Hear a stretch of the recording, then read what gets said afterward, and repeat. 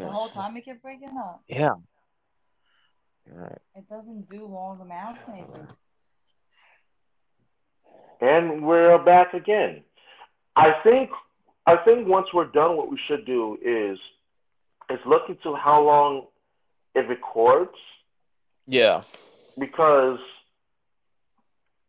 the first time it went near 15 minutes, and I thought, okay, maybe that's the max amount, but I have a hard time believing that because I've seen other platforms record as low up to 45 minutes in podcast airtime.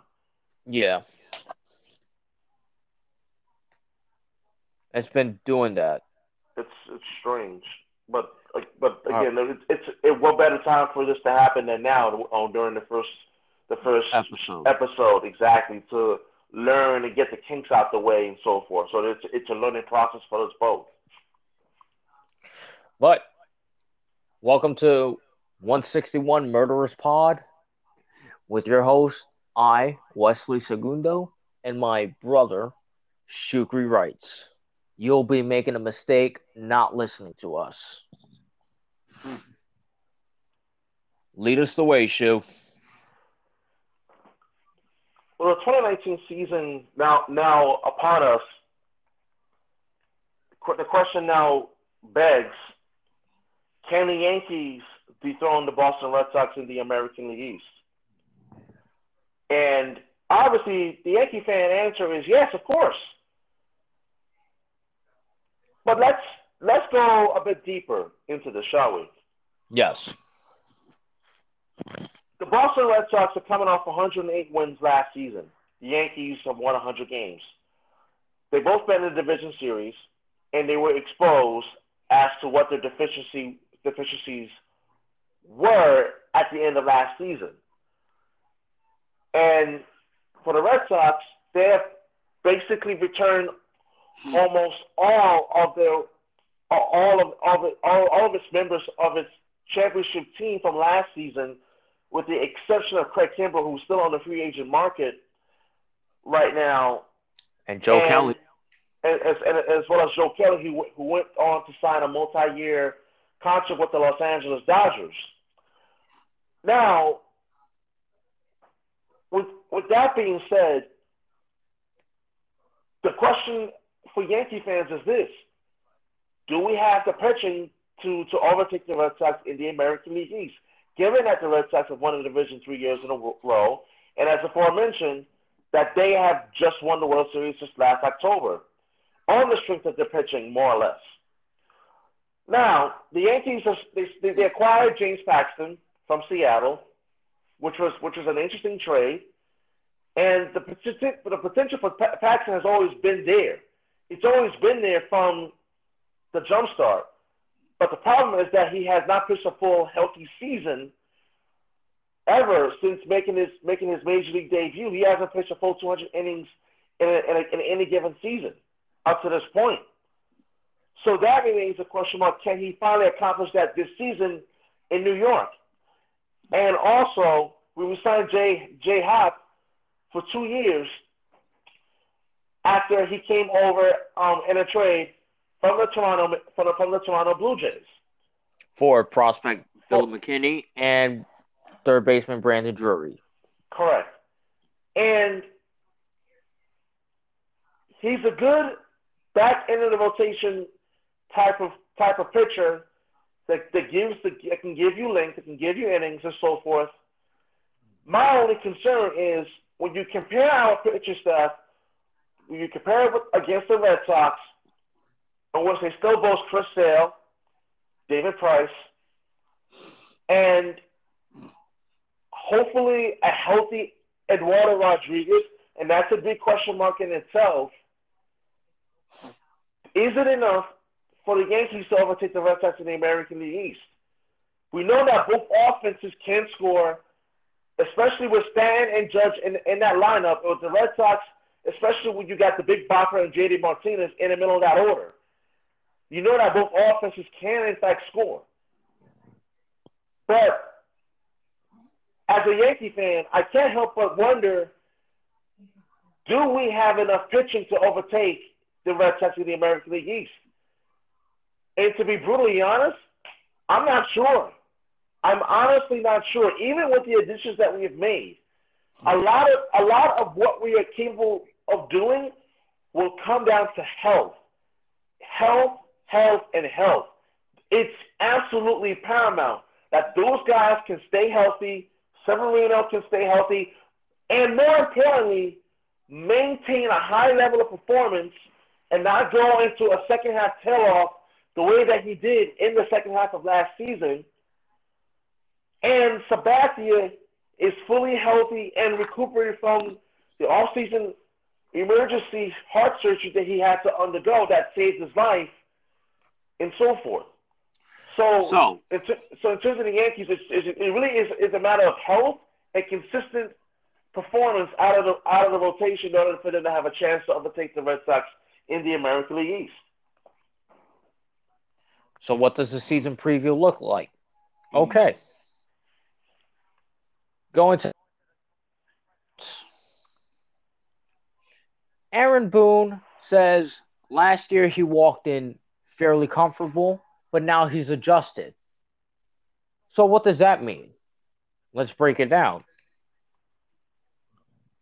When you're in a new workplace, a new work zone, a new environment, some humans can be anxious, can be very filled with anxiety. Some can walk in very comfortably, but deep down inside, they're anxious, they're nervous, they don't know. And some are just, okay, walking comfortable. Well, let's see where this wild ride takes us. But he mentions that now he's adjusted. So what is your take on that? Well, my question is adjusted in what way? What adjustments has manager Aaron Boone made? Did he talk about adjustment in terms of getting used to the pressure from the New York media, or adjustment in terms of understanding the pressure and the demands of Yankee ownership, or adjusting to learning how to manage 25 different personalities in the clubhouse? That in itself remains to be seen, and I really do think I really want to put this out there now, and now that I think about it, I'm going to. You know what this season would really be the one X factor in all of this is Giancarlo Stanton. How many Yankee fans have forgotten that Stanton, if he has a year similar to what JD Martinez had last season, could be an even more of an impact type of player. And this is talking about a guy who hit 38 home runs and had 100 RBIs last season. His first season as a member of the New York Yankees. But as you and I have talked about at the end of October, Stanton has never really experienced postseason baseball, let alone New York postseason baseball in Yankee pinstripes. And as we all know as Yankee fans, and Yankee universe, you know this as well, legacies are made in October, not in the regular season. Alex Rodriguez has proven that. And with Stanton, I'm actually more curious to see how does he handle year two and so forth. Not just Alex Rodriguez. We can go down the list. Yeah, and there's a whole list, but I was using Alex Rodriguez as an example because he was a superstar that came over in a trade, just like Stanton, and struggled mightily in his first 5 postseasons in 04, 05, 06, 07, first 4 rather, before his breakout postseason of 2009. Yeah. And the same thing applies to Stanton. What did he learn from year one that he can apply in year two? Let's also say this. Even unheard of guys can make Yankee legacy in Yankee pinstripes in October. Mm-hmm. It's not just superstars.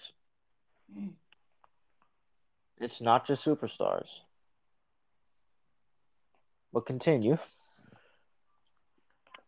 Intriguingly enough, I believe that if you are Aaron Boone, you have to. I think this spring training is important because you really need to get a sense for what kind of team that you have with the new guys that have come aboard, and the pressure now even being maximized given that your arch rival just won the World Series last October. Like, what are you going to do? How are you going to respond? So my big thing to Aaron Boone would be this spring training. Get a gauge for what you have in that clubhouse, the type of leaders that you have in that room, especially for the young guys, like Gary Sanchez. What kind of bounce back year is he going to have? How do you handle him after the adversity that he went through in 2018? How do you handle Luis Severino, whose first half brilliance quickly faded away in the second half? How do you handle Aaron Judge in terms of his health? Maintaining that he can stay healthy throughout the season the way that he did in 2017. How do you handle Miguel Andujar, Gleyber Torres, Adam Ottavino, DJ LeMahieu? How do you handle Aaron Hicks? Now, when we're saying how do you handle, it doesn't mean they're going through any controversy. They did anything bad. It's all about how do you handle these players in certain situations, even in clutch situations. Now, I will say this. This past season, we did have a lot of clutch moments. Yes. We did have a lot of clutch moments. I can go through the list. What made Gleyber Torres last year? What made him known? Torres, his ability to come up and make an impact immediately, basically within the first week of being in the major leagues. But what was his signature Yankee moment? Because you got to remember, every Yankee has their signature moment. If me being personally honest, in my opinion, it was that Sunday night game against the Red Sox, or that same game that I was at July 1st of last season. His ability to come up big, nationally televised game against the Red Sox, Sunday Night Baseball, his offensive contributions that series, but especially in that game, in my opinion, is what really put him into the spotlight. That's what really put him on the map. And Andujar, his signature Yankee moment, in my opinion, the grand slam that he hit in June of last season in Toronto. Yeah. And funny enough, this is where this is why this 2019 Yankee season. This is why this 2019 Yankee season is going to be so interesting, is because you're going to have a full year of Gleyber Torres, Miguel Andujar, and I'm interested to see how does Troy Tulowitzki handle the majority of the workload at shortstop while Didi Gregorius continues to recover. But that's it. You got to remember, that's if he doesn't get hurt and he doesn't get cut. And that's if he stays healthy, because we know what Tulowitzki is capable of as long as he's healthy. But obviously, his problem his entire career has been his ability to remain healthy and on the field. So let's break down Troy Tulowitzki. Remember, the Blue Jays are paying $20 million of his salary. The Yankees they're just playing house money with him. Chump change. They're only paying $500K, which is the league minimum. I bring this up because you mentioned Troy Tulowitzki. He's a short-term insurance policy. Yeah. Now, could we see Gleyber Torres at shortstop sometimes? Because you got a second baseman, DJ LeMahieu. Right. a premier. The guy's got a Gold Glove. The guy's got a Gold Glove. He's got a good arm. Now everyone can say, well, oh, the cores and the away splits. We're not focused on that. Because if you really think about it, we're still going to be good offensively. The biggest factor is not having Didi Gregorius. Oh, for sure. Well, Wesley, also not to mention that the biggest X factor for this team is going to be starting rotation. Because people got to remember, I'm not concerned about the bullpen. The bullpen is going to be dynamite as it's been the last year or last couple of years. I'm not worried about the bullpen. My concern is this: if the starters are not going deep into ball games,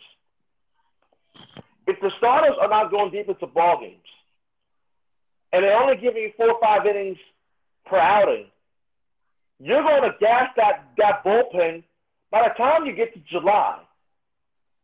And then heaven knows, by the time you get to September, what your bullpen was going to be like, because your starters demonstrated the inability to go deep into ball games. So that's something that I feel like the biggest X factor for the successful Yankee season is going to be that starting rotation. They have got to give you length, and they have got to go deep into ball games. And yes, although we have the bullpen that we have, with Chapman being the closer, Ottavino being a setup guy, Betances being back to being Betances again, and so forth. My thing is Chad Green, another one. Yes, Chad Green, another one. The biggest thing is that the Yankee starters have got to go deep into these ball games to make sure that Aaron Boone does not, and I emphasize, does not tax the bullpen early in the season. You mentioned Aaron Boone. Could that be one of the things that he is talking about when he says he walked in fairly comfortable, but now he's adjusted? Could that be one of the things that he's talking about, as you have mentioned? Possibly. Because even there were times last season where I honestly questioned his ability to manage the bullpen. And I want to make this quick point. What was one of the criticisms that Joe Girardi had when he was the manager of the Yankees? The bullpen. Thank you. And what bringing guys way too early or way too late. Exactly. And what was the problem with Aaron Boone last season? Oh. Let's see. One of the playoff games that Severino has started, where he just exceeded 40-something pitches within 2 innings, and he was getting shelled. Yeah. Exactly. But what does that tell you? That tells you right there that if you're Aaron Boone, year 2, I want to see him become more methodical in terms of how he handles the pitchers. Because ultimately, that is something that will either make this team or break this team. Or break this team. That's my concern. And I know the Red Sox have their concerns of their own. But, however, if there was a year that you had to take advantage of a glaring weakness that they have, is that their bullpen has gotten weaker, not stronger. This is the year to do it. Right now, as it currently stands, currently on February 18th, they don't have a Craig Kimbrell as their closer. Nathan Eovaldi is back in the rotation as a starter. David Price, that he's not your swingman. He is your starter. He is a starter. What you saw last October was the ability for those guys to to perform above and beyond their roles. And At the right time. At the right time. And the Red Sox did nothing to address their big needs during the offseason. Nothing. So if you're the Yankees, this is the time to take advantage. Like, we've seen, and this goes up to last season, and I hate to play this revisionist history here, but there is a specific series that the Yankees played in that did them in for the season in terms of their chances of winning the division title. And it was a 4-game series here in Boston against the Red Sox. And I'll never forget that Sunday night game that Aroldis Chapman blew. That Sunday night game here in Boston, Yankees had the lead, and for whatever reason, everything started to unravel then. That was the moment that did them in terms of the chance of winning the division. But so my point is, Brian Cashman made the bullpen stronger. A lot more stronger than what it was last season. The Red Sox bullpen has gotten weaker up to this point. Speaking of bullpen, we did forget. We brought up Adam Ottavino. Yes. We brought back, well, we didn't bring him back. We signed him. We signed him, yes. What I meant to say was, we brought back Zach Britton for the next 3 or 4 years. We got 3 closers in our bullpen. Yeah. We got 3 closers in our bullpen. So at any time, we know there's times where Aroldis Chapman, who is like one of my favorite players on the team, you and I both know that. Yeah. He gasses out. Now, maybe Boone could give Aroldis Chapman at least like 60% of the closer role. You know, cut his workload down. So then when it comes playoff time, and if we do make the playoffs, we have him ready to go. And he doesn't gas. And then 40%. You split 20% with Britton, split 20% with Ottavino.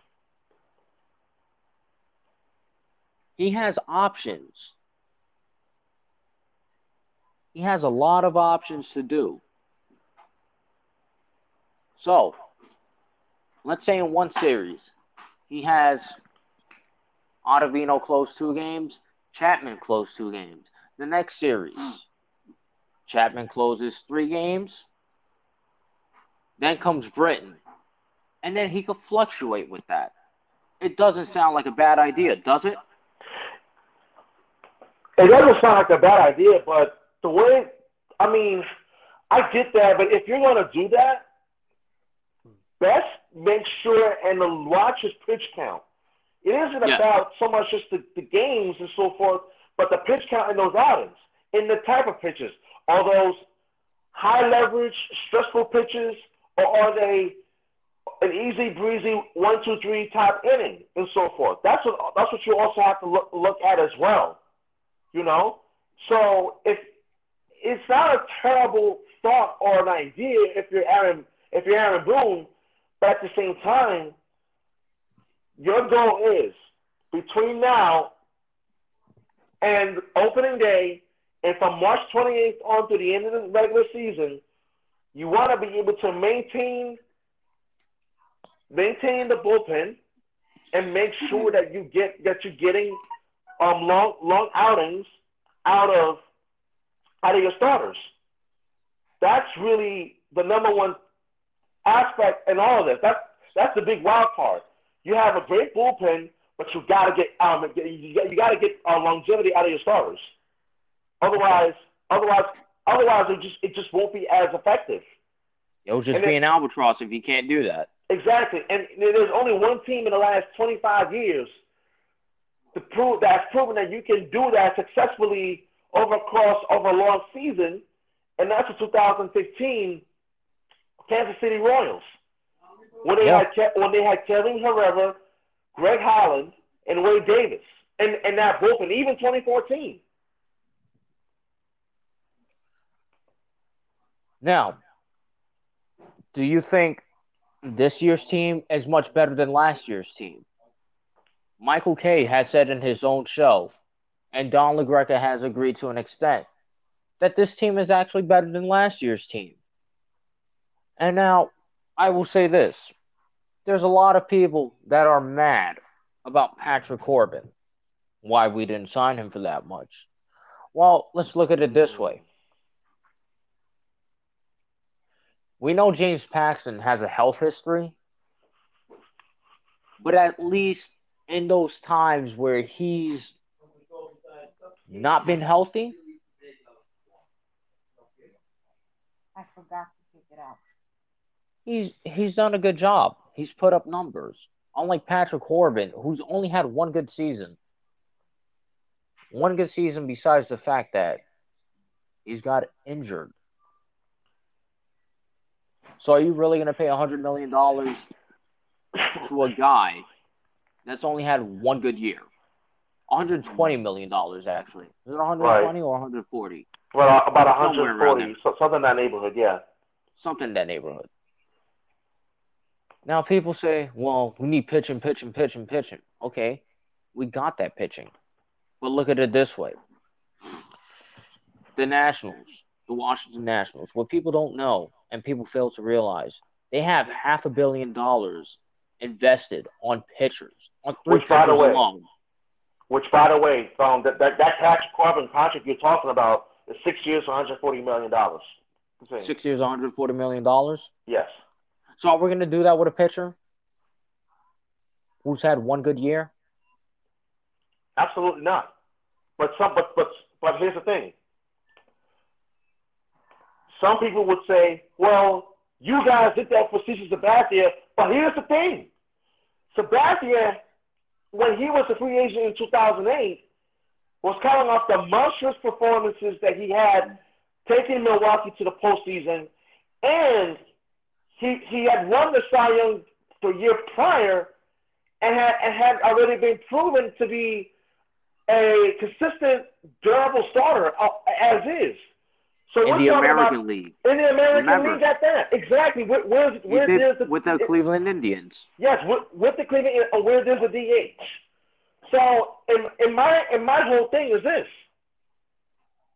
You're going to pay that amount of money for a guy who has had one good year, regrets a couple of years straight, unfortunately, and finally had the big season that he had last season.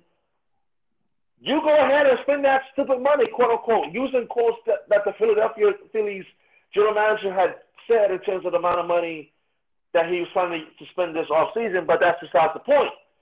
But the point is, if you're going to do that, you best make sure that you're getting a guy that you know that you're going to get consistency year in and year out. And that's the bottom line. Not only that, you don't want a pitcher who's only had one good year in the National League, doesn't have a taste of home run city, as I like to call the American League East. Oh, absolutely. We don't know if he's going to be that superstar pitcher that he was last year for the Arizona Diamondbacks. If he would have signed in pinstripes, he probably would have got shelled, and it would have been a Randy Johnson situation all over again. Even though Randy Johnson did a decent job, but he still wasn't a good fit over here. Not at all. Not at all. And before he came over here, his best years were in Seattle and Arizona. Correct. But now we're not talking about Randy Johnson. We're just giving an example of how guys could fare off when they come into a different division and a different league. And especially, even more so when they're coming into a city like New York, where everybody knows there is no sports media market or even media market that is even in the same stratosphere as New York as being the toughest there is in all of sports and in the world. Huh. So with that being said, Yeah. I feel that you have to be very careful in terms of you're not just bringing any type of free agent pitcher here. One, they have to be able to pitch in a big market. Does he have experience pitching in a big market? And two, how does he handle expectations and so forth? All right. Now, let's break down another thing. And this is coming from one of the quotes of Aaron Boone. Because remember, right now we're talking about Aaron Boone, and we're talking about what he can do with the players that are coming back and the players that are now coming in. He says his expectations is the same as last year. It's to go out there, expect to be great, and embrace those expectations. The message is the same this year. And he also mentions how he likes to go out there and let it rip. Say what he thinks, and what he thinks is from the heart. Mm-hmm. So, what is he going to do as far as, like, let it rip? Are we going to go home run slugging away? Or are we going to go home run slugging away, get guys out, put guys on base, play small ball, but also play the long ball? Just play complete baseball. Are we going to do that? That's what I want to know. Exactly, and it's a fair question to ask for us because you saw from last October, and I posted this on Facebook in the midst of the Red Sox run to the World Series championship, that the big reason why the Red Sox were where they were was because they didn't rely on the home run ball. And this is the same thing that I'm hoping that Aaron Boone finally wakes up and realizes that, you know what, yes, we have a lot of power in our lineup, but you know what, we cannot rely on the home run ball because come the postseason, you're facing the best of the best pitching in the American League. And should you get to the World Series, possibly of the National League. And power does not always win you games in October. It's situational hitting with runners in scoring position with less than 2 outs, or even with 2 outs and so forth. 2-strike hitting, things that the Red Sox did very well last postseason. Those are things that I genuinely hope, that Aaron Boone incorporates into the Yankee offensive philosophy this season. If not, you're going to have a lot of guys swinging and missing, not coming through with key situational hits in key situations in ball games. That's going to be the big difference between a win and loss. So now, I got to ask you a question. Sure. Now, let's say we follow out, right? Let's say we go out there and let it rip. Yeah, we hit the home runs. Yankees are known as a home run team. When we sign these big superstars, or when we have guys who have powerful bats, because we do have guys that have powerful bats, even if they're not home run hitters, we have that down the line. Now, let's say we go out there, let it rip, hit the home runs, play complete baseball, get guys on base, situational hitting. Let's say we do that. Does that make the job easier for our rotation? It makes it easier in terms of you giving the pitching rotation support in terms of having enough runs to work with. There is nothing more that a pitcher loves when he's pitching is that he has run support. We saw that with, for example, Jacob deGrom last season. He won the Cy Young Award last season for the New York Mets, but only had a 10-9 record, only because of the fact that he had very little run support in his starts. So if you're the Yankees, my concern is this. It's not so much in terms of how many runs can we score, but again, situational hitting. And I'm driving home this point from day one on this podcast, that for the Yankees this season, I'm not saying eschew the long ball. That's not what I'm saying. What I'm saying is that we have got to get back to playing a National League type type style of baseball, hitting with guys on, moving runners over, situational hitting, not relying on the home run ball. That's what I'm saying. We can't do that because that's going to lose us games. That's just going to bring our strikeouts up. But here's the thing, and this is what pisses me off about some Yankee fans. As a Yankee fan speaking, when guys that don't hit home runs hit a base hit, puts a guy on base, hits a double, hits a triple, do we have to consistently hit home runs? I mean, come on. When Stanton wasn't hitting the big bombs, but he was getting a base hit, he was getting a double, sometimes a triple, but mostly a base hit, putting himself in a RISP situation. Mm-hmm. We had guys booing him, even if he was striking out. What's so wrong with getting a guy on base? What's so wrong with that? I will say this. Putting a guy on base is just as much pressure on a pitcher that has to throw to a guy that's going to hit a home run 80% of the time. Absolutely. Absolutely. And if I was Aaron Boone, I would tell the clubhouse, you don't have to always hit the home run. There's many ways of producing RBIs. We got guys like Brett Gardner who's fast. We got a guy like Clint Frazier who we know that can run. We know he can run. We got a guy in Aaron Hicks, another one, a speedy guy. Aaron Judge can run too. We've seen it. He doesn't do it all the time, but for a big guy, he can run and steal bases. Didi Gregorius, another one. Gleyber Torres. We got guys that can do that. So why don't we do that? We don't always have to hit a home run. Yeah, hitting a home run it's pretty fucking exciting if you ask me. Mm-hmm. I always say this in the bleachers. Hit a home run, and I don't care if it hits in my face. But at times, I do want to see like a situation, like, it's fake, but like that episode of the Looney Tunes where the guys just kept running on the base.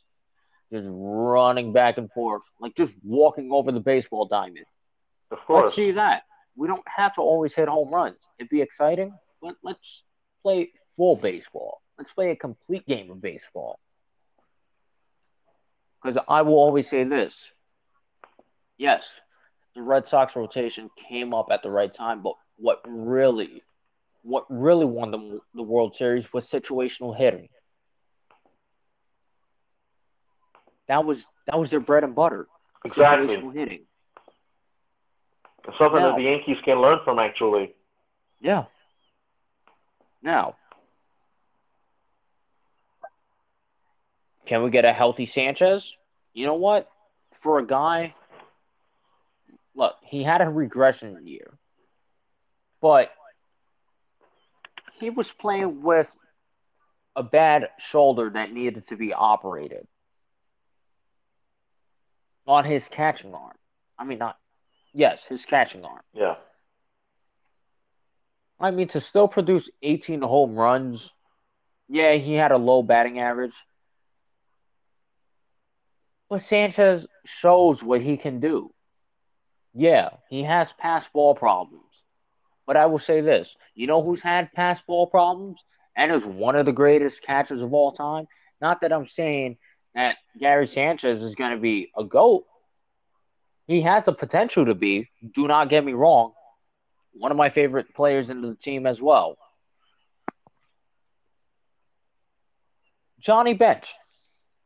Johnny Bench is known for having pass ball problems. And if you don't believe me, study your baseball history.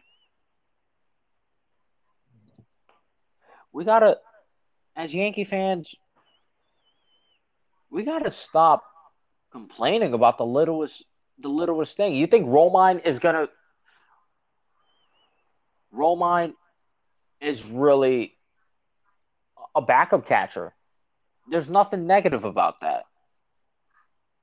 If you go back to his story, he was projected to be our starting catcher for a long time. But the Yankees and Brian Cashman himself felt that Romine was better off as a guy who's a backup catcher, not a guy that could start. Sanchez could do it. And I think Sanchez is going to produce at least 30 home runs and maybe 114 RBIs. I think he's going to have a big year this year. He's already catching. He's already throwing. He's already down there.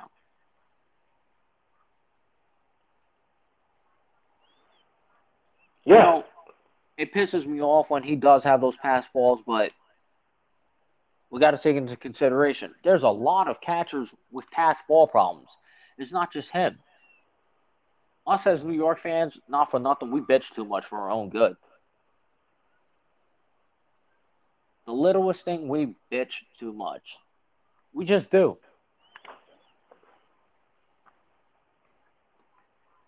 So I really see that we're going to have a more mature Gary Sanchez. We're going to see a Gary Sanchez that was the Gary Sanchez we saw 2016 and 2017. And may I like to mention, over the offseason, he was working with Pudge Rodriguez. And what better defensive catcher to work with than Pudge Rodriguez in the history of the game? Arguably the greatest of all time.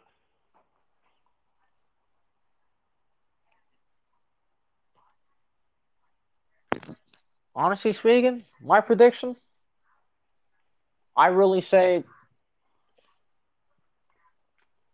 30 to 35 home runs and 114 RBIs this year for Sanchez. And I think he gets better defensively. The guy's got an arm. You cannot run on Sanchez. You Oh, no doubt. cannot run on Sanchez. To me,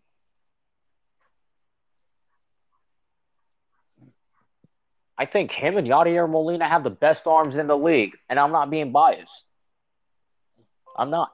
It's a proven fact. You don't believe me? Look at the caught stealing stats. Look at his defensive stats. If you're going to make an argument, argue stats and argue legitimate stats. That's what a lot of fans do not do. You and I both see that, Shu. Of course. And I know you want to say something about that. Well, this one thing I will say just to like begin to wrap this first episode of the podcast, which, in spite of the technical difficulties, has been really a booming success. And I think more than anything else, when it comes to talking baseball, I've really personally have steered away from getting into my feelings and talking about pure statistics and facts. Because there's nothing more annoying than dealing with someone or talking to someone who talks out of pure emotion without backing any of the arguments with facts. Baseball has always been a game about numbers and facts. And at the end of the day, that's what players are evaluated on. Numbers, statistics, factual information on what are some things that helps evaluate the true talent of a player. And I think ultimately, at the end of the day, it isn't about personal feelings or personal agenda.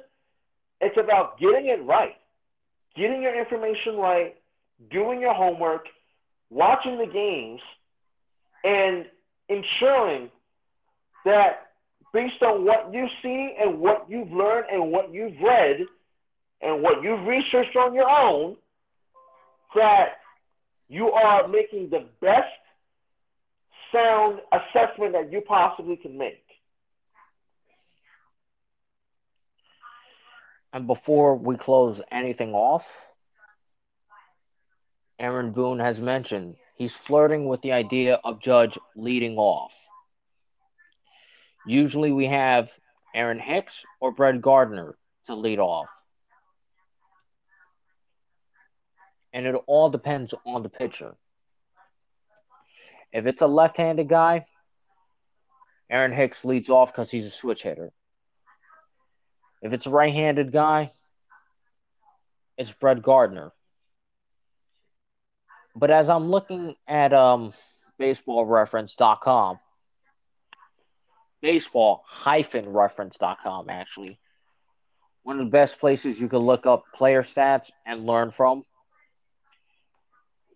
I'm looking at his leading off inning stats, okay? 650 plate appearances, 545 at bats, 152 hits, 40 doubles, 48 home runs, 48 RBIs, 96 walks, 216 strikeouts, a .279 batting average, a .395 OBP, a .618 slugging percentage, and a OPS of 1.013 and 8 hit by pitches.